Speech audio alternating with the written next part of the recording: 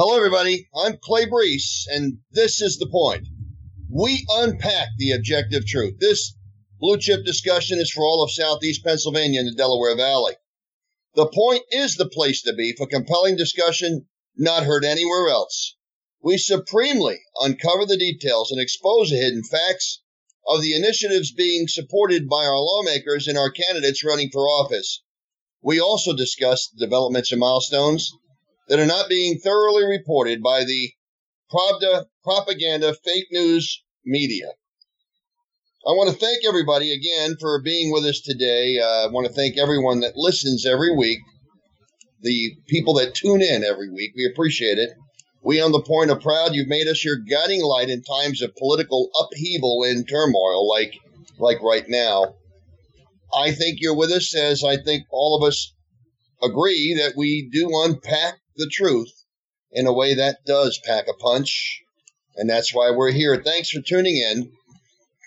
Well, here we are in week, 12 or 13 of Tom Wolf's Flatten the Economy shutdown, and we see new recoveries outnumbering new infections by many to one, okay?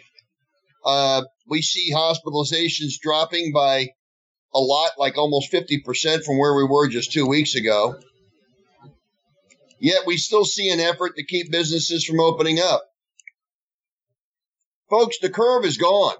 And what's interesting is we were told by all these experts, our goal is to flatten the curve. We need to flatten the curve. Once we flatten the curve, we're going to be fine. Well, now we're believing, as I'm believing, that their goal all along was to flatten the economy. And the reason I've been saying this for so long is because the curve is gone, and yet we seem to be on another mission. It's called flatten the economy. I mean, the threat of overrunning our hospitals right now is non-existent. And our Marxist socialist governor, Tom Wolf, is out front he's putting our civil rights seemingly on hold indefinitely. And he has the support of an activist state Supreme Court. Folks, we have to ask, is this incompetence or is this deliberate? Does he really think he's trying to preserve the health and welfare of all Pennsylvanians? Of course not. Of course not. He knows we flattened the curve. Okay? We've got people back to work now because we've had counties out there restarting, but we don't see new cases, and he sees that. And he also understands that we seeded this virus. We actually put this virus in nursing homes. He knows that too. I mean, we actually put this virus in nursing homes. So we know that he knows, as we all do here, that 2/3 of all the people that passed away from COVID passed away in nursing homes. He also knows that of the remaining numbers, and some of those in the nursing homes, but most not, but some have been miscoded deaths of COVID. For instance, someone in a car crash because they had a stroke, but they had COVID, they're tested, and they're going to count that as a COVID death. I mean, this is what's happening. They're miscoding deaths. Someone dies of a heart attack or a stroke, and, whether they have a car crash or not, who knows, but they die of a heart attack or a stroke, and they're counting that as a COVID death. And I think because they test for COVID, but positive for COVID. And that's the mischaracterization, if you will, of the fatalities.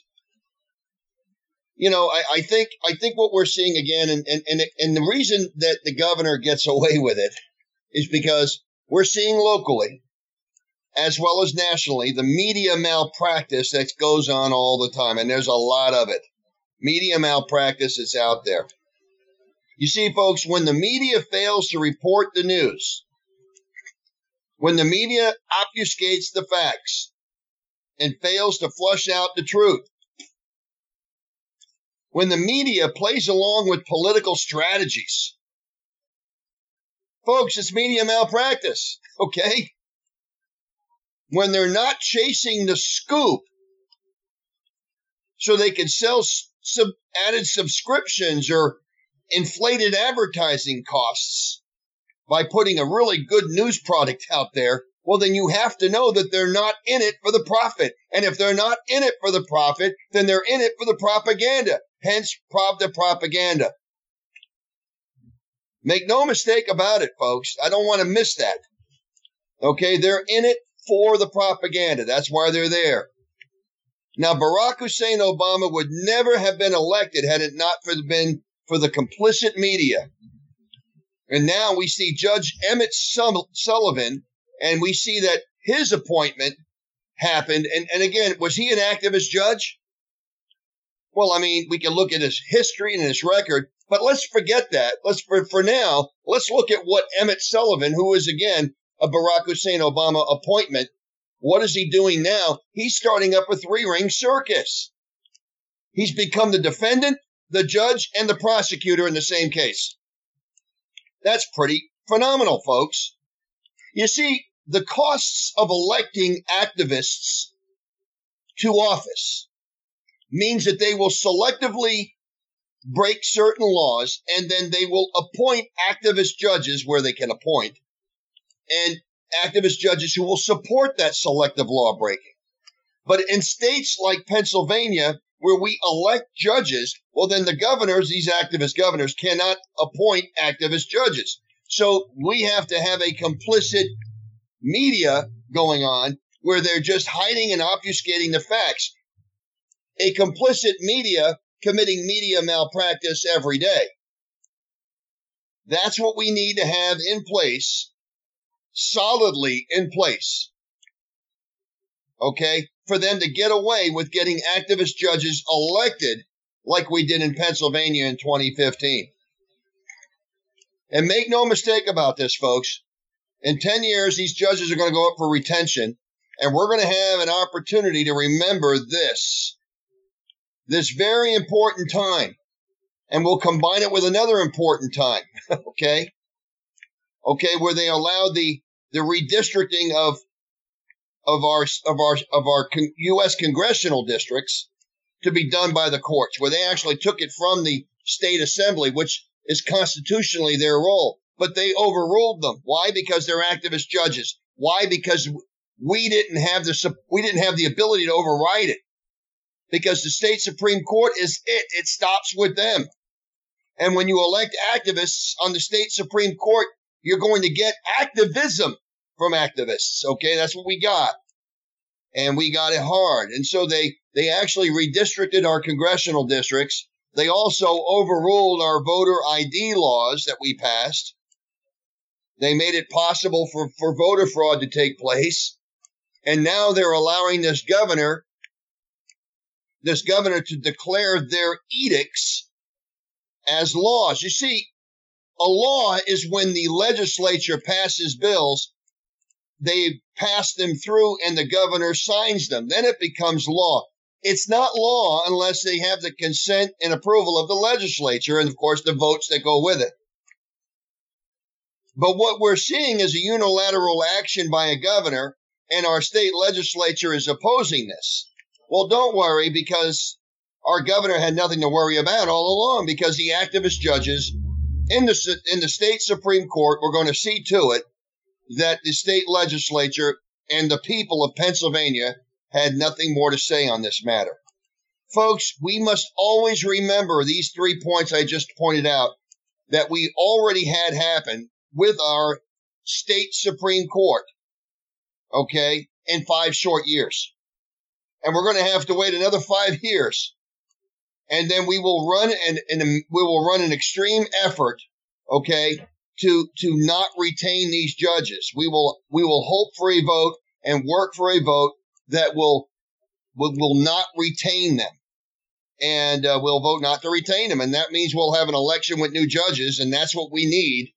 We need new judges, and we need an election of new judges. So the opportunity will be given to us again, and I hope we don't fail this time around. When they come to the ballot box, we need to remember what happened here. You will have people like me here on the point reminding voters. You will have social media sites like our Berks County Republican Facebook page and other social media pages throughout the state. You're going to have our state representatives, and I hope a Republican governor reminding the people of what this activist court has done, along with this activist governor that we have, who will no longer be the governor, but we can look back on this and understand the mistake we all made, the horrible mistake we made. Well, we elected an activist as president a few years ago. We all remember Barack Hussein Obama, and he was our president, elected in 2008. Well, he appoints Emmett Sullivan. Well, Emmett Sullivan, again, he's a federal judge, and he was the guy that ruled on Flynn. Okay, now if you remember how that all worked out, he's the guy that they brought Flynn in front of to make a decision. Now, just to be clear on this, and I want to give our listeners here a little background, our court system is given the charge of protecting our civil rights. That includes Michael Flynn's civil rights. And Emmett Sullivan failed there. You see, I want to point out the facts. What happens in socialist countries everywhere? Socialist countries like the Soviet Union, socialist or communist countries like China, or socialist/communist countries like the old Cambodia with Pol Pot. I mean, you go down the list in history and look back at all the notorious dictators and despots that were in charge. Every one of them had similar things in common. All right, one of those things they had in common was they were able to indoctrinate the young people, a generation in the schools, to look down upon their nationalism and the specialness of their particular nation. These children were brought up and educated in a way that promoted their nation's history with a negative light, so that they would not have love of country in the way. They had to get rid of love of country. So that is done by indoctrinating the young people. Okay, so they all did that. They also all worked to change their constitutions within their country. And for instance, they would change the constitutions to take away certain rights or whatever, but they all changed their constitutions. And then they also filled the vacancies for judicial appointments. They made sure that they got their like-minded judges in place to support their takeover of these nations. Every one of these despots and dictators did this in socialist countries. Socialism inherently leads, to oppression and dictatorships. They all do. They all do. Okay? And democracies inherently lead to socialism. Don't panic though, folks, please. We in this country don't have a democracy. We have a republic. Republics do not inherently verge off into socialism. And I believe our founding fathers knew that. So they put together, and I believe, again, this is God's providence, and I believe in divine intervention that founded this country. But this country was founded because very special people got very special wisdom to put together a very special kind of government that produced the very best country God ever gave man. And that's what we have in this country. So a little bit about the court systems and how socialist countries actually come in. And I wanted to give that because I wanted to put that together, because what we saw with Michael Flynn was atrocious. Okay, what we saw happen with Michael Flynn was atrocious. The court system was there to protect him from an overreaching government. Well, they didn't. As a matter of fact, and we'll later find out in this discussion, I believe that Emmitt Smith was a willing player in this to some level. Okay? Because the court system, I believe, became a part of the railroading and the destruction of Michael Flynn. I don't think there's any question about it. And again, as I pointed out, I want to point out, you got to remember that his actions and decisions are out there for everybody to see, so we can't miss it. Because we have to ask, was Emmett Sullivan part of this sham? Well, that's a question. It's a fair question.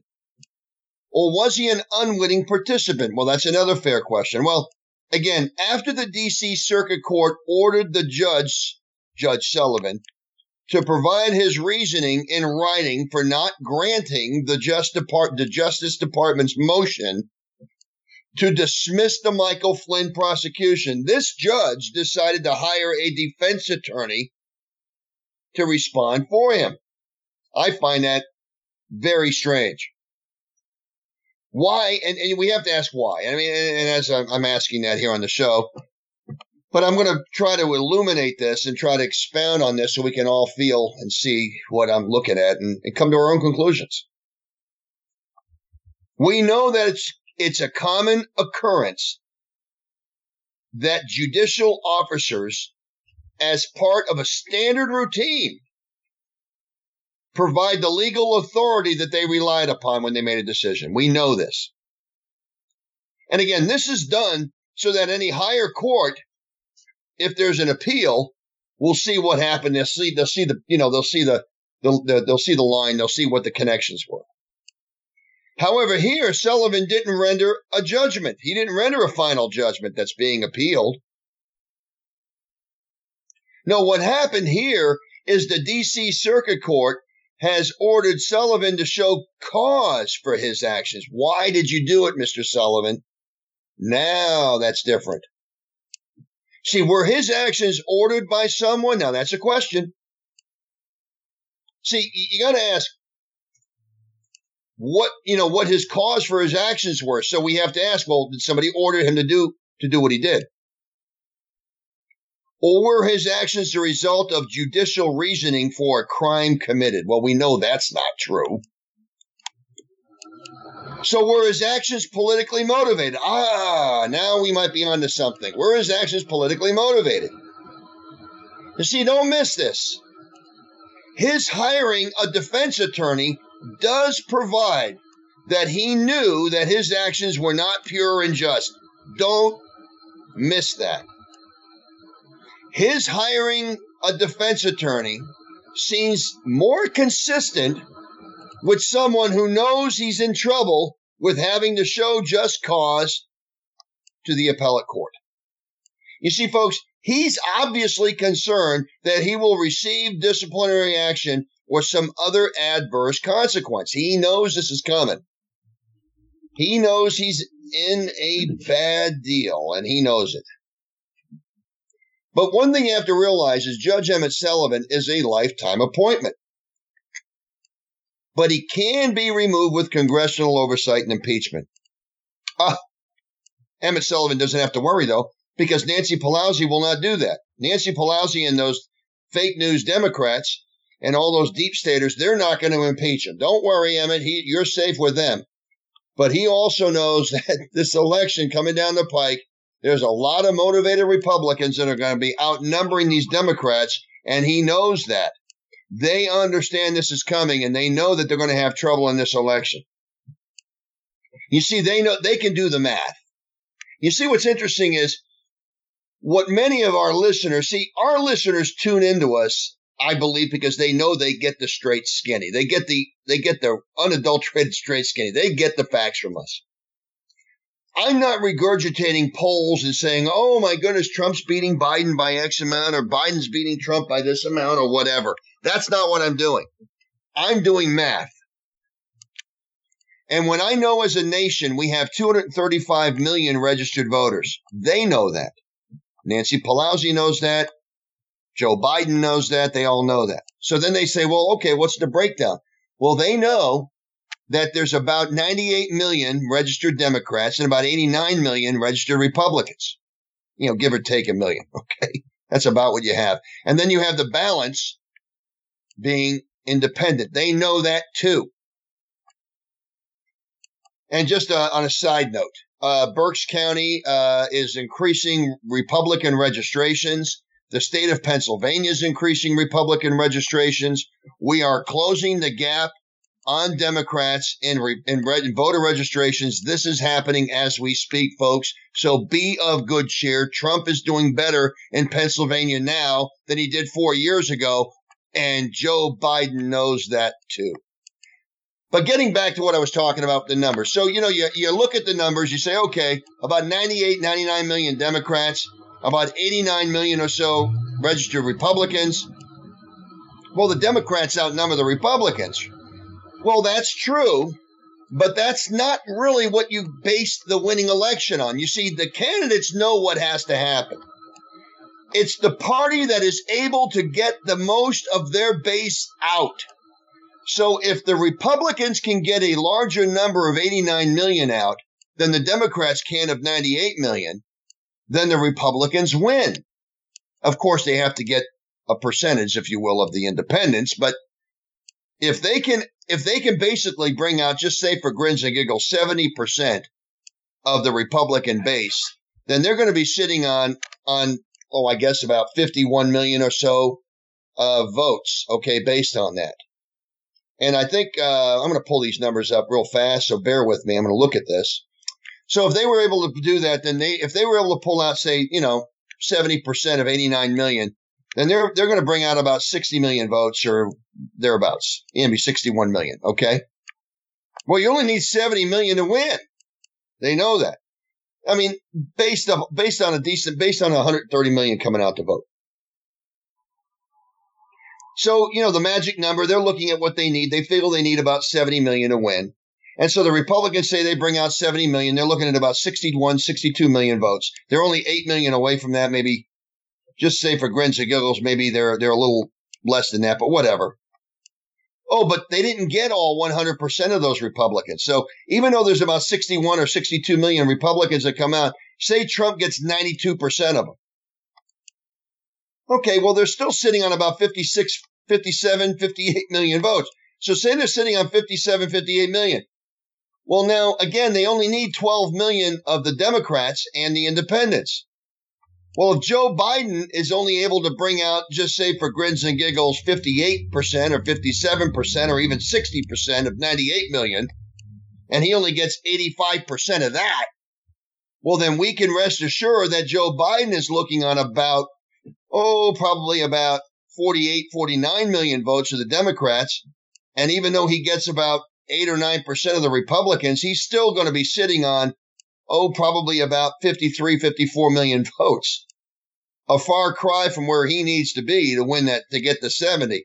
Whereas Trump will be sitting on, likely, again, about 8.5 million Democrats, along with the 53 or 54 million Republicans.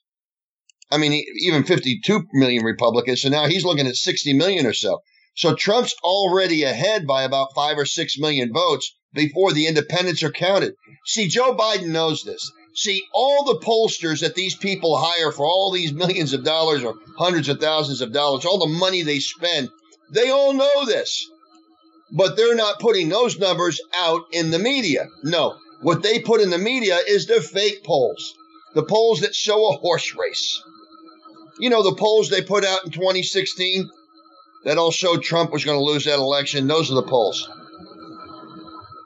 Folks, Trump will do better this time than he did last time with Republicans. We all know that. They know that. Trump will do better with Democrats than he did with last time. They all know that. And we know that. And he'll likely do better with independents than he did the last time. Trump got about 65 million votes the last time. My guess is he'll get 70 million this time. I'm on record saying that. I've said it over and over, probably in countless shows, but I'm marking this show here because this is a show that I'm coming out with it. I think he's going to get 70 million votes. Now, for Biden to win, he's got to get 71 million or 70 plus one. Okay, he's got to get more votes, and I don't think he's going to do that.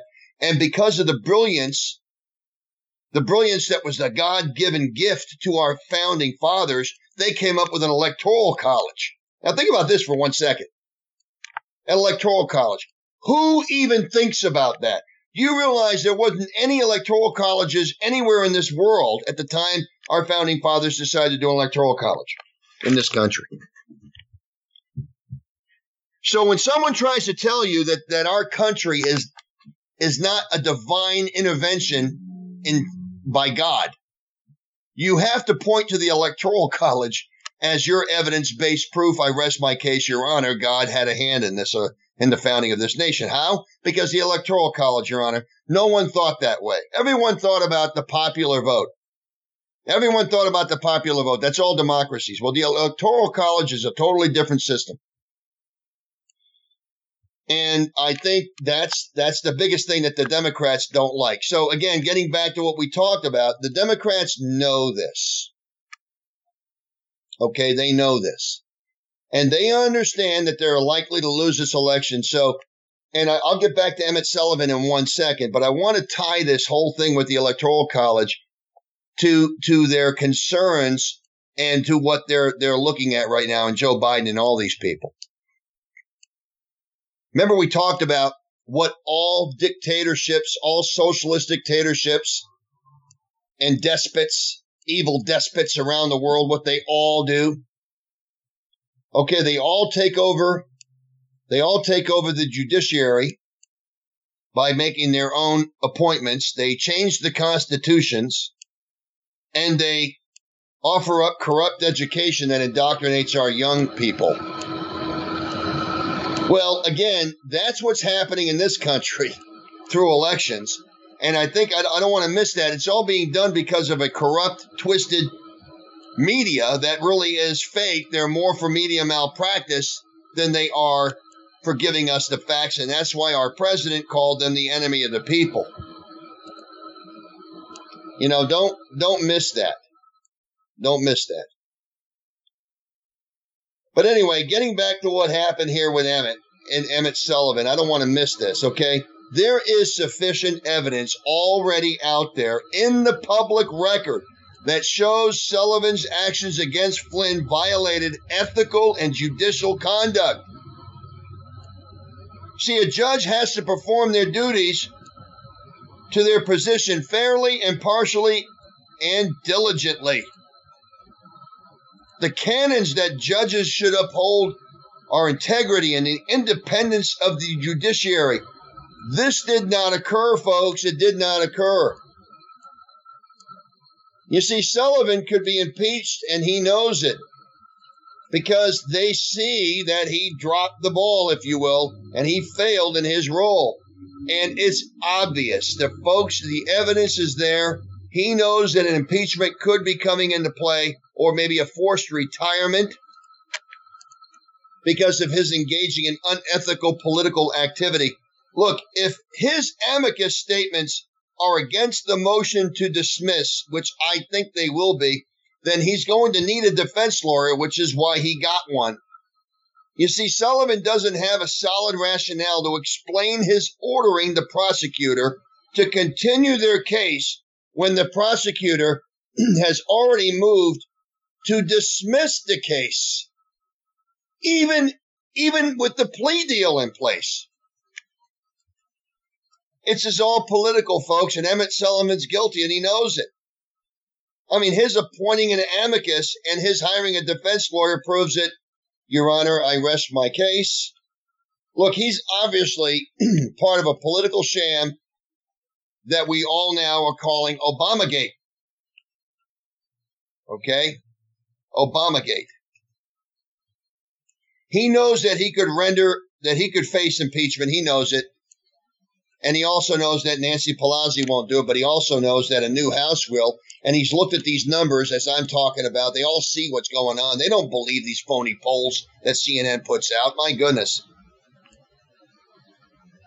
See, judges who lose their political independence and become political should be removed from their lifetime appointments. And this is what we're able to do through impeachment, okay? You know what's interesting, and again, I want to take a little bit of a sidetrack on this, is, you know, we just watched the media malpractice, and we watched what happened to Trump on Twitter earlier this week when Trump talked about the election fraud with mail-in ballots. And, of course, they have the fact checker on Twitter, and I thought was the big joke is, and again, the people that follow Trump, they know that CNN and Washington Post both won Pulitzers or had Pulitzer winners on their network from this phony Russian collusion sham. We know the Washington Post was also where the leak of Michael Flynn came, of the call. We know that too. There's a lot of things that we know, but the facts that Twitter would call upon CNN and the Washington Post articles as their bona fides that what Trump was saying was wrong, folks, I think I'm going to help Twitter, and I think all of us can help, okay? The fact is, any organization like CNN or the Washington Post who routinely have to withdraw their statements, recall their stories, offer corrections, or fire people for putting out phony stories, okay?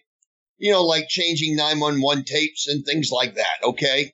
Or being sued by people like the Covington Catholic kids for, you know, what happened there, their fake story there. I mean, you can go on and on, or the way they handled the Jesse Smollett phony hate crime hoax story in Chicago, how they did that. I mean, CNN is guilty on how many, I could go down the list of CNN problems. And of course, the Washington Post is right there too. They're all fake. Okay. So the fact that Twitter would call on these fake organizations to be their fact checker tells me that, well, we're not going to listen to that. Okay. We know what the real news is on all of this.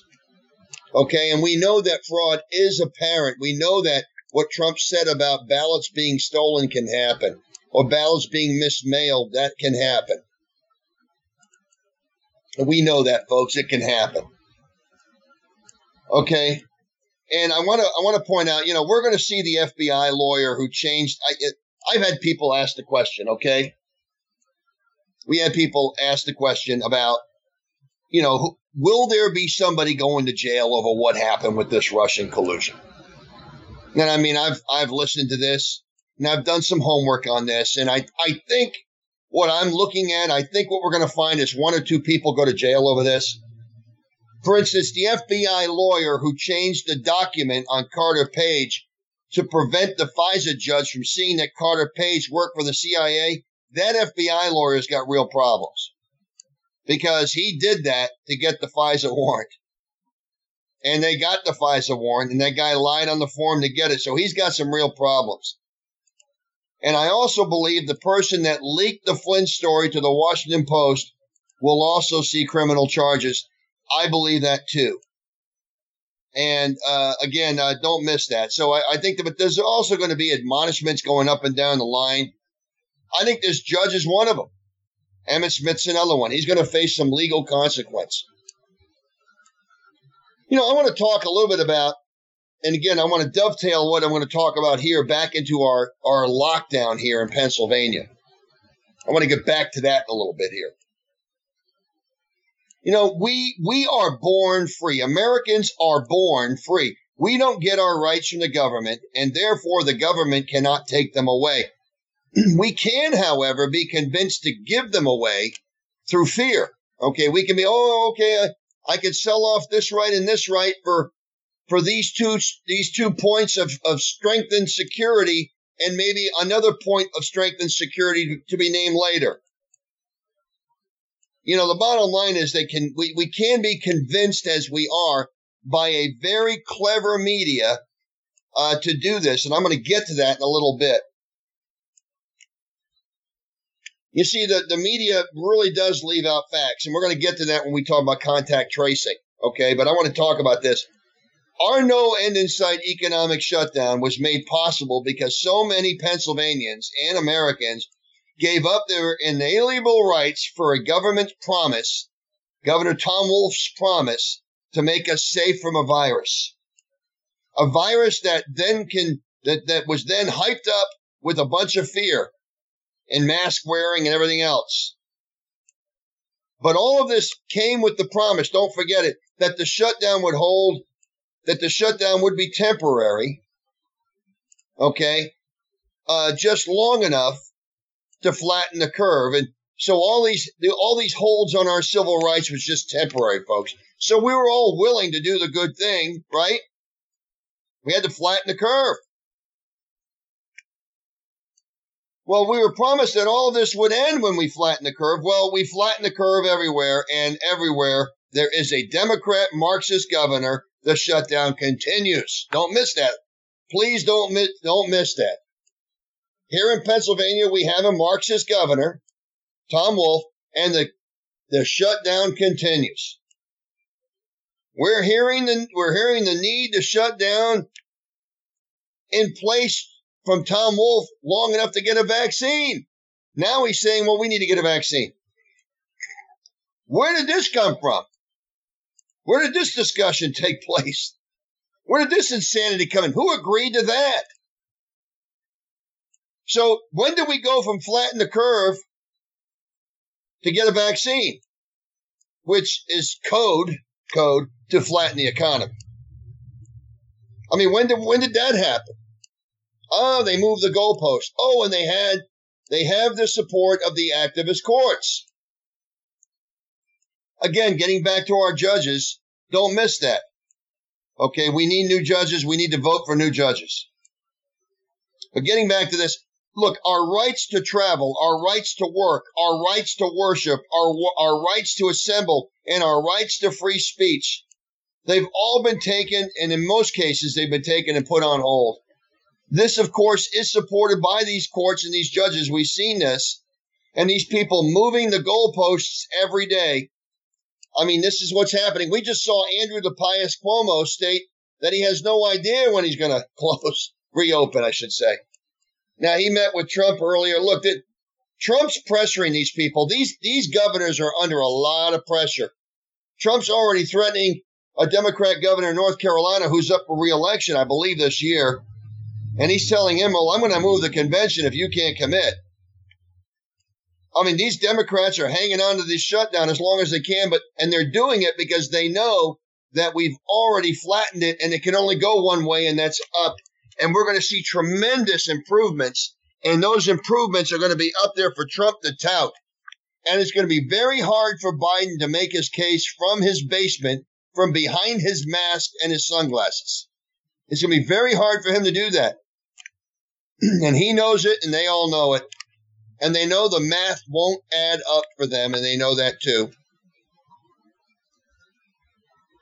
But again, we just got a whiff of what Joe Biden and the Socialist Democrats want in this country. Can you imagine if we had Hillary Clinton? I mean, my wife and I talk about this.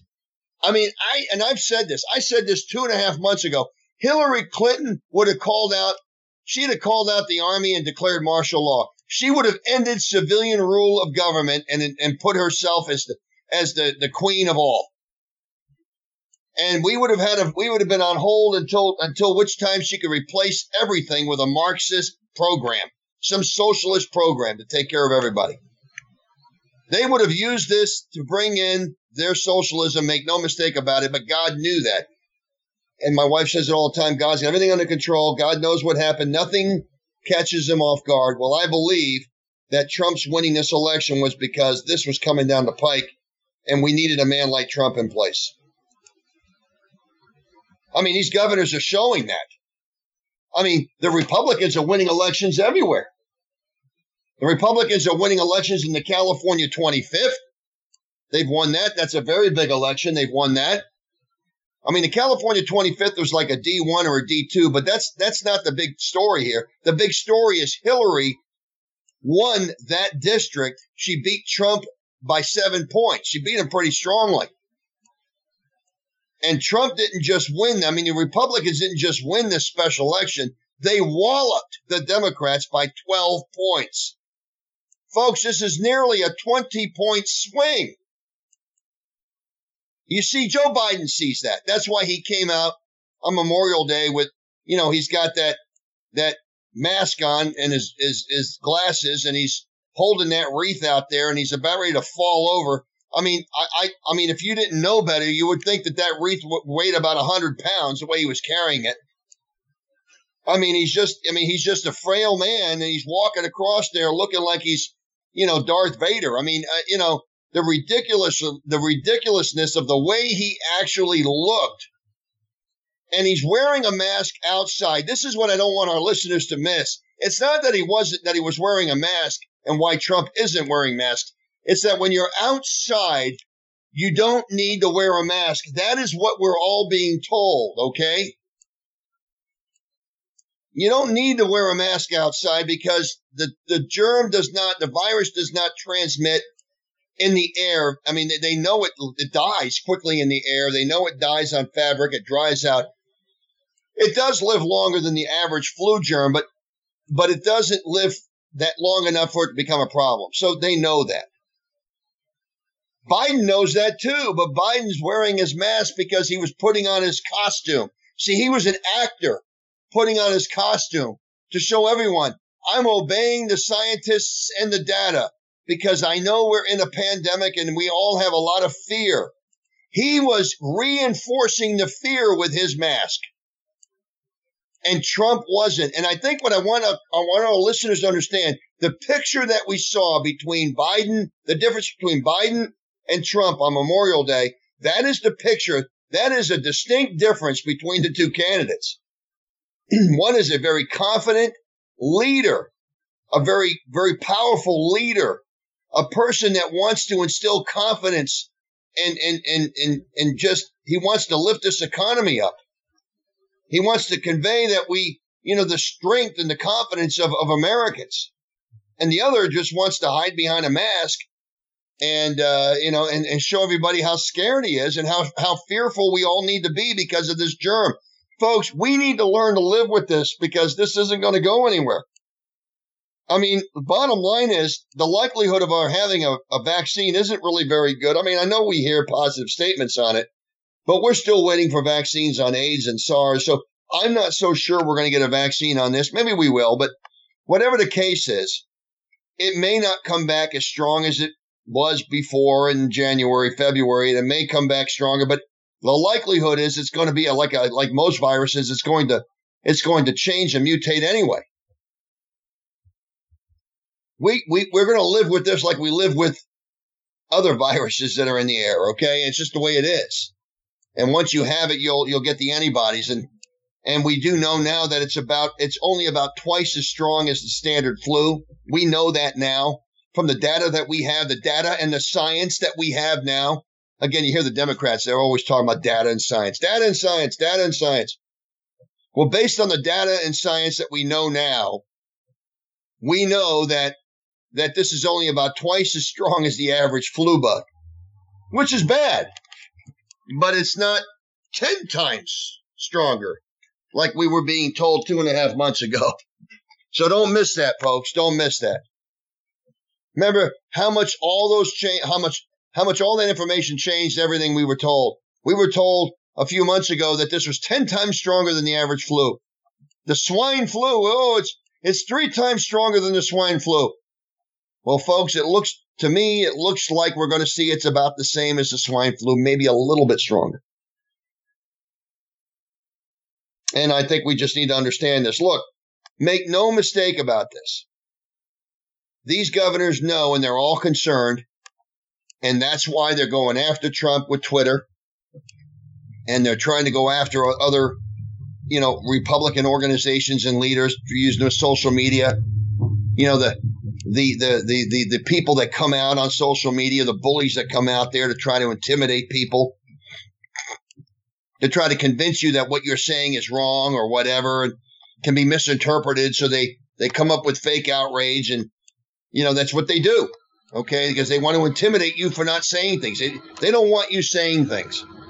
So to prevent you from saying things, they're going to declare that they feel outraged or oppressed because you said something, even though they know the context of the way you said it. There is no outrage. They're going to say it anyway because they hold the copyrights on the outrage for particular words that might be used out there. Folks, this is what's going on. We have the word police out there, the thought police out there already every day. Make no mistake, they're out there.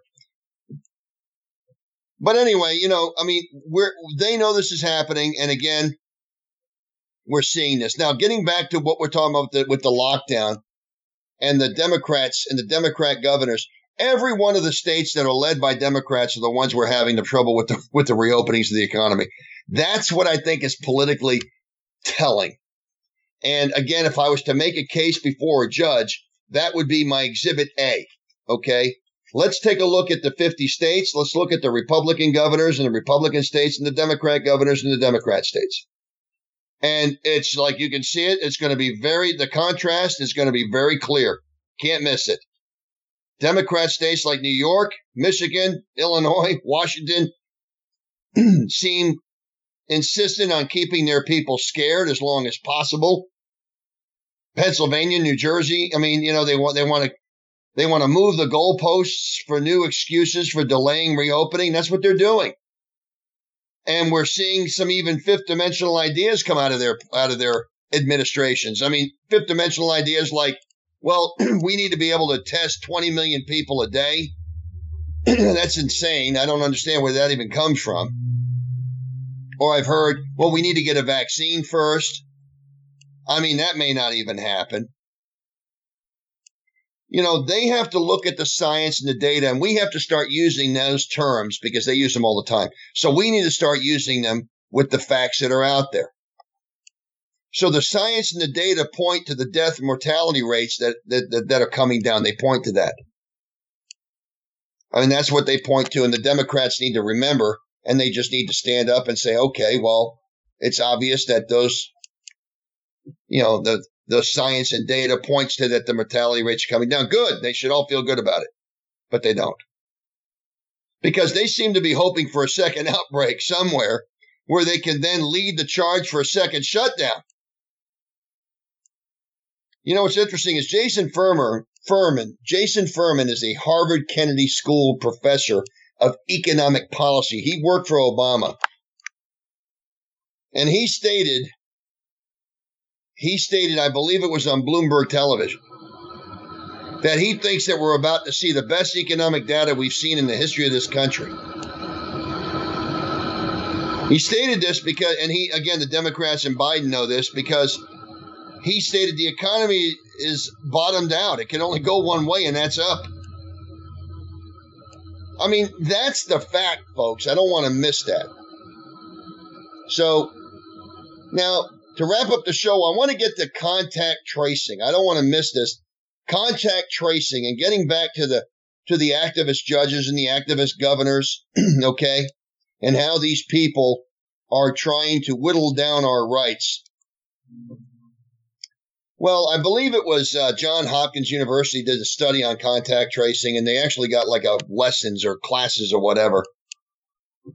And they're basically saying that we're going to need hundreds of thousands of voluntary contact tracers. You see, what's interesting is what the 9/11 era did to establish the Patriot Act and to reshape the FISA courts and the TSA.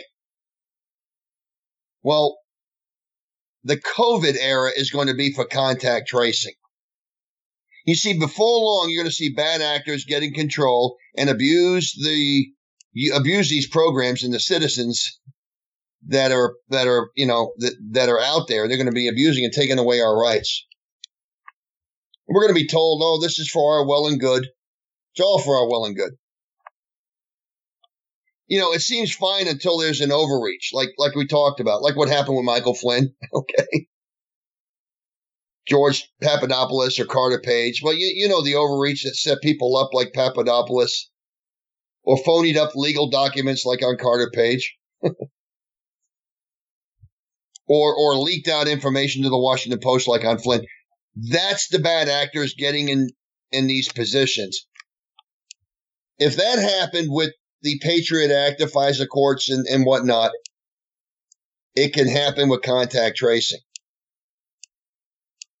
See, the problem with the COVID tracer is that the COVID tracer is going to be interacting with people for weeks at a time. Because, again, I see this as a real heavy lift.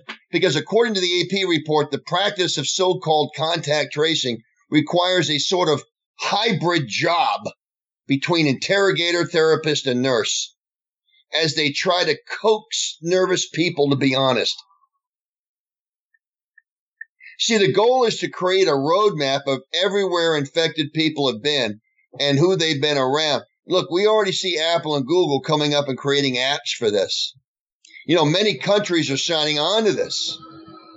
Again, they're all quick and ready to sign away the rights of their citizens. Now, these apps that Google and Apple are coming up with are going to tell us when we're in contact with infected people. They promise our privacy is protected, and these privacy promises, if not kept, well, we know they're going to have a chilling effect on our personal freedoms, folks. Because we know, even though they have a promise for protecting our privacy, we know servers can be hacked and data can be stolen. We know that.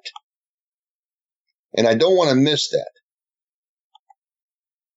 See, with this in mind, we're going to need hundreds of thousands of COVID tracers. Now, think about this. If the experts, I use that in quotes, if they get their way, COVID contract tracers will add about 15% more employees to the government, the federal government. That's right, because we already have a bloated government with 2.5 million employees. So if this adds 15% or so to our employee base, it's going to add that much to our cost base. We know that. If our cost is running at about $4.89 trillion per year, well, we can add to that like a 15% or so. I mean, we know that. I mean, just basic math. I mean, I'm round numbers. So I'm not being specific here. But we know there's going to be a significant increase in cost. Don't make a mistake on that. I mean, these people, these Marxist governors, and they're already out there in Pennsylvania. We're doing it now. We got Wolf talking to county people and local people about contact tracers, and they're all going to be voluntary, all voluntary. Folks, these people are going to climb through the lives and through the most intimate areas of our lives. And if you were in the orbit of any COVID-infected person, then they could monitor your whereabouts continuously with a sort of open-ended warrant. Right now they say it's about 14 days or so, or it's voluntary or whatever. But what happens when another expert comes around and says something different? They're going to change that rule. Again, we've already watched those goalposts get changed. We're learning an awful lot about what these Marxists are all about. They all say one thing, promise one thing, and do and come through with something else, totally contrary to what they promised. The contract tracer training program put on by Johns Hopkins, talks about our personal medical information is going to be confidential. Okay, now, it does say that. But perhaps not all of it, because it goes on to say in the confidentiality document that confidentiality, it says, is the right of the individual to have, to have personal, verifiable medical information kept private and not released without consent. The key here is without consent. In other words, you have to agree to give you consent to have your medical information transmitted. However, COVID test results can be shared to protect the public. So that is not private. This means that COVID test results can be released without your consent. Also, I might add, be on the lookout for fancy wordsmiths who come out with these agreements that we agree to get the app. These agreements where we're agreeing to release this confidential information. Folks, people do this, and they're doing this because they're being promised safety from a virus. They're being sold a bill of goods. They're being sold snake oil.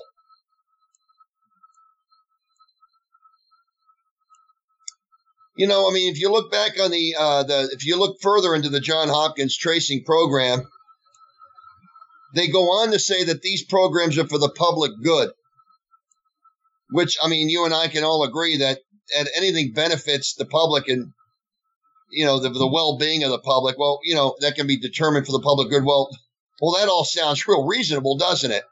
But don't miss this.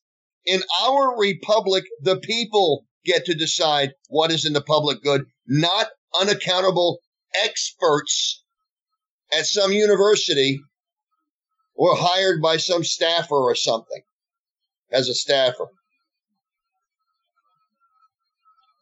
Don't miss this. We have people right now that they want so much to be safe from this virus, and they think it's reasonable because they've been indoctrinated in our schools and universities that for the public good, we can give away our rights because it's for the public good. They see that as a reasonable trade-off. Folks, that is frighteningly scary that we have people in this country who have been indoctrinated in our school systems to believe that it's a fair trade-off. Don't ever go there, folks. Don't ever let people go there. You're giving away your civil rights is never a fair trade-off. Ever, ever, never, ever. Our founding fathers knew this. That's why they wrote the Constitution with God's providence and God's direction. We know this. And we know this, again, I like to point to the evidence of the Electoral College because they thought it up with God's providence. Don't miss that, folks. Don't miss it. But what's really interesting to me is the media malpractice that's going on with this contact tracing. This is what's really interesting to me because we're not seeing any journalistic interest at all. Obviously, no journalistic integrity. Nothing. We don't see any debate. We don't see any discussion. We don't even see fake experts. We don't see stories. We don't see both sides to look at. We don't see any alerts. We don't see any risks. We don't see any concerns. We don't see any worries. And we don't see anything. No help at all for the public to understand what exactly is entailed in ushering in this new government program. I mean, this is amazing to me. You know, we can always count on corrupt bureaucrats, okay, with their special interests in mind, to come up with good reasons for more intrusion into our rights and liberties. Okay, like we can always count on using a national crisis as their modus operandi or their ability to get in there and give you the good reasons why you need to give up your rights. We've heard it before, you know. We can end gun violence, okay? Or we can end man-caused climate change, or we can eliminate terrorist attacks if we just do this and give up rights here, there, and there, here, and there. That's the promise we get from them. And of course, we give in because we think we're going to get this utopian society, and it doesn't come. And oh, by the way, your rights don't come back either. So here we are now, we're facing this virus threat, and they're looking for contact tracers to crawl through our personal lives. And I want to point this out because in Europe right now, when they have government-run healthcare, like in Britain right now, I've said this before, we see in Britain right now where we have the government-run healthcare system able now, because again, they've had it in place for like 75, 80 years. They are able now to have private personal information released to employers so that they can determine whether or not you're healthy enough to be promoted. For instance, high blood pressure can keep you out of a promotion. That happens in Britain, folks. That is what these Marxists want. They want your freedoms eroded. They want your personal information out there. They want you controlled in some way by them. And you will always see these people. Saul Lewinsky talked about it. You'll always see these Marxists, these socialist Democrats. You'll always see them use fear and skewed statistics and bad modeling to manipulate us through fear with the promise of safety as the goal. And to do that, they're going to convince us with phony experts.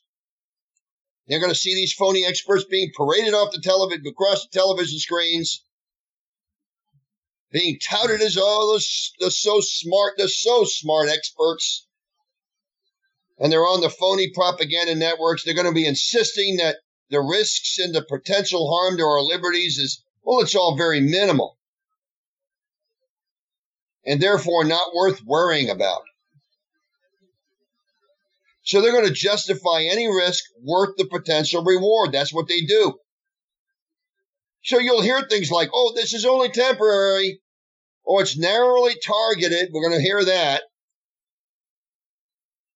But what we're going to see, if these programs are enacted, is we're going to see these programs become permanent and gradually become more intrusive, expanding far beyond what we ever imagined.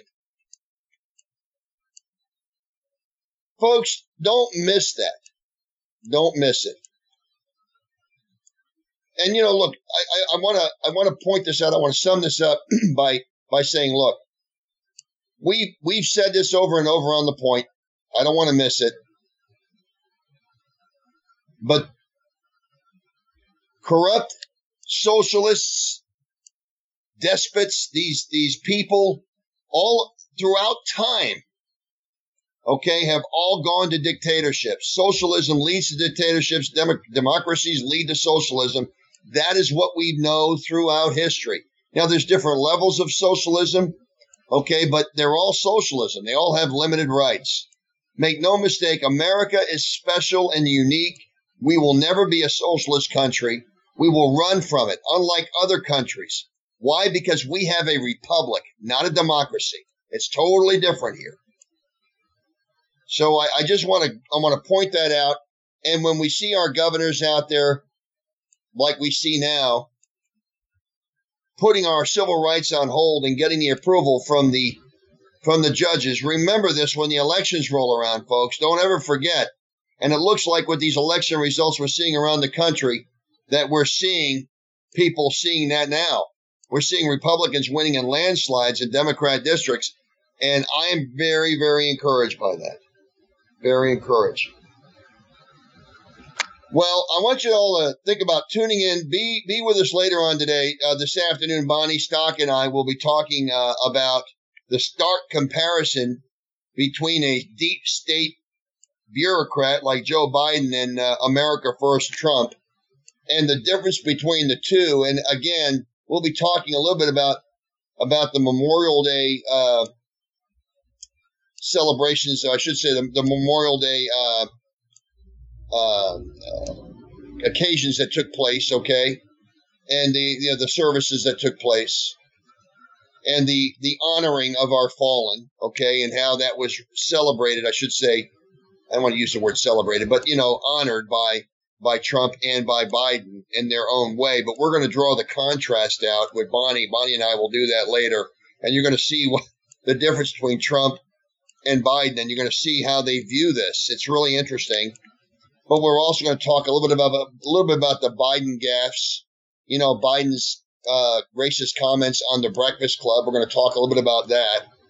And of course, Joe Biden's plan to sink the middle class with his discussion on CNBC's Squawk Box a few days ago when he talked about fossil fuels and how he wants to get rid of them and what his plans are for this country. So please tune in later today at 4:30 for The Watchman, where Bonnie and I will get to all of that.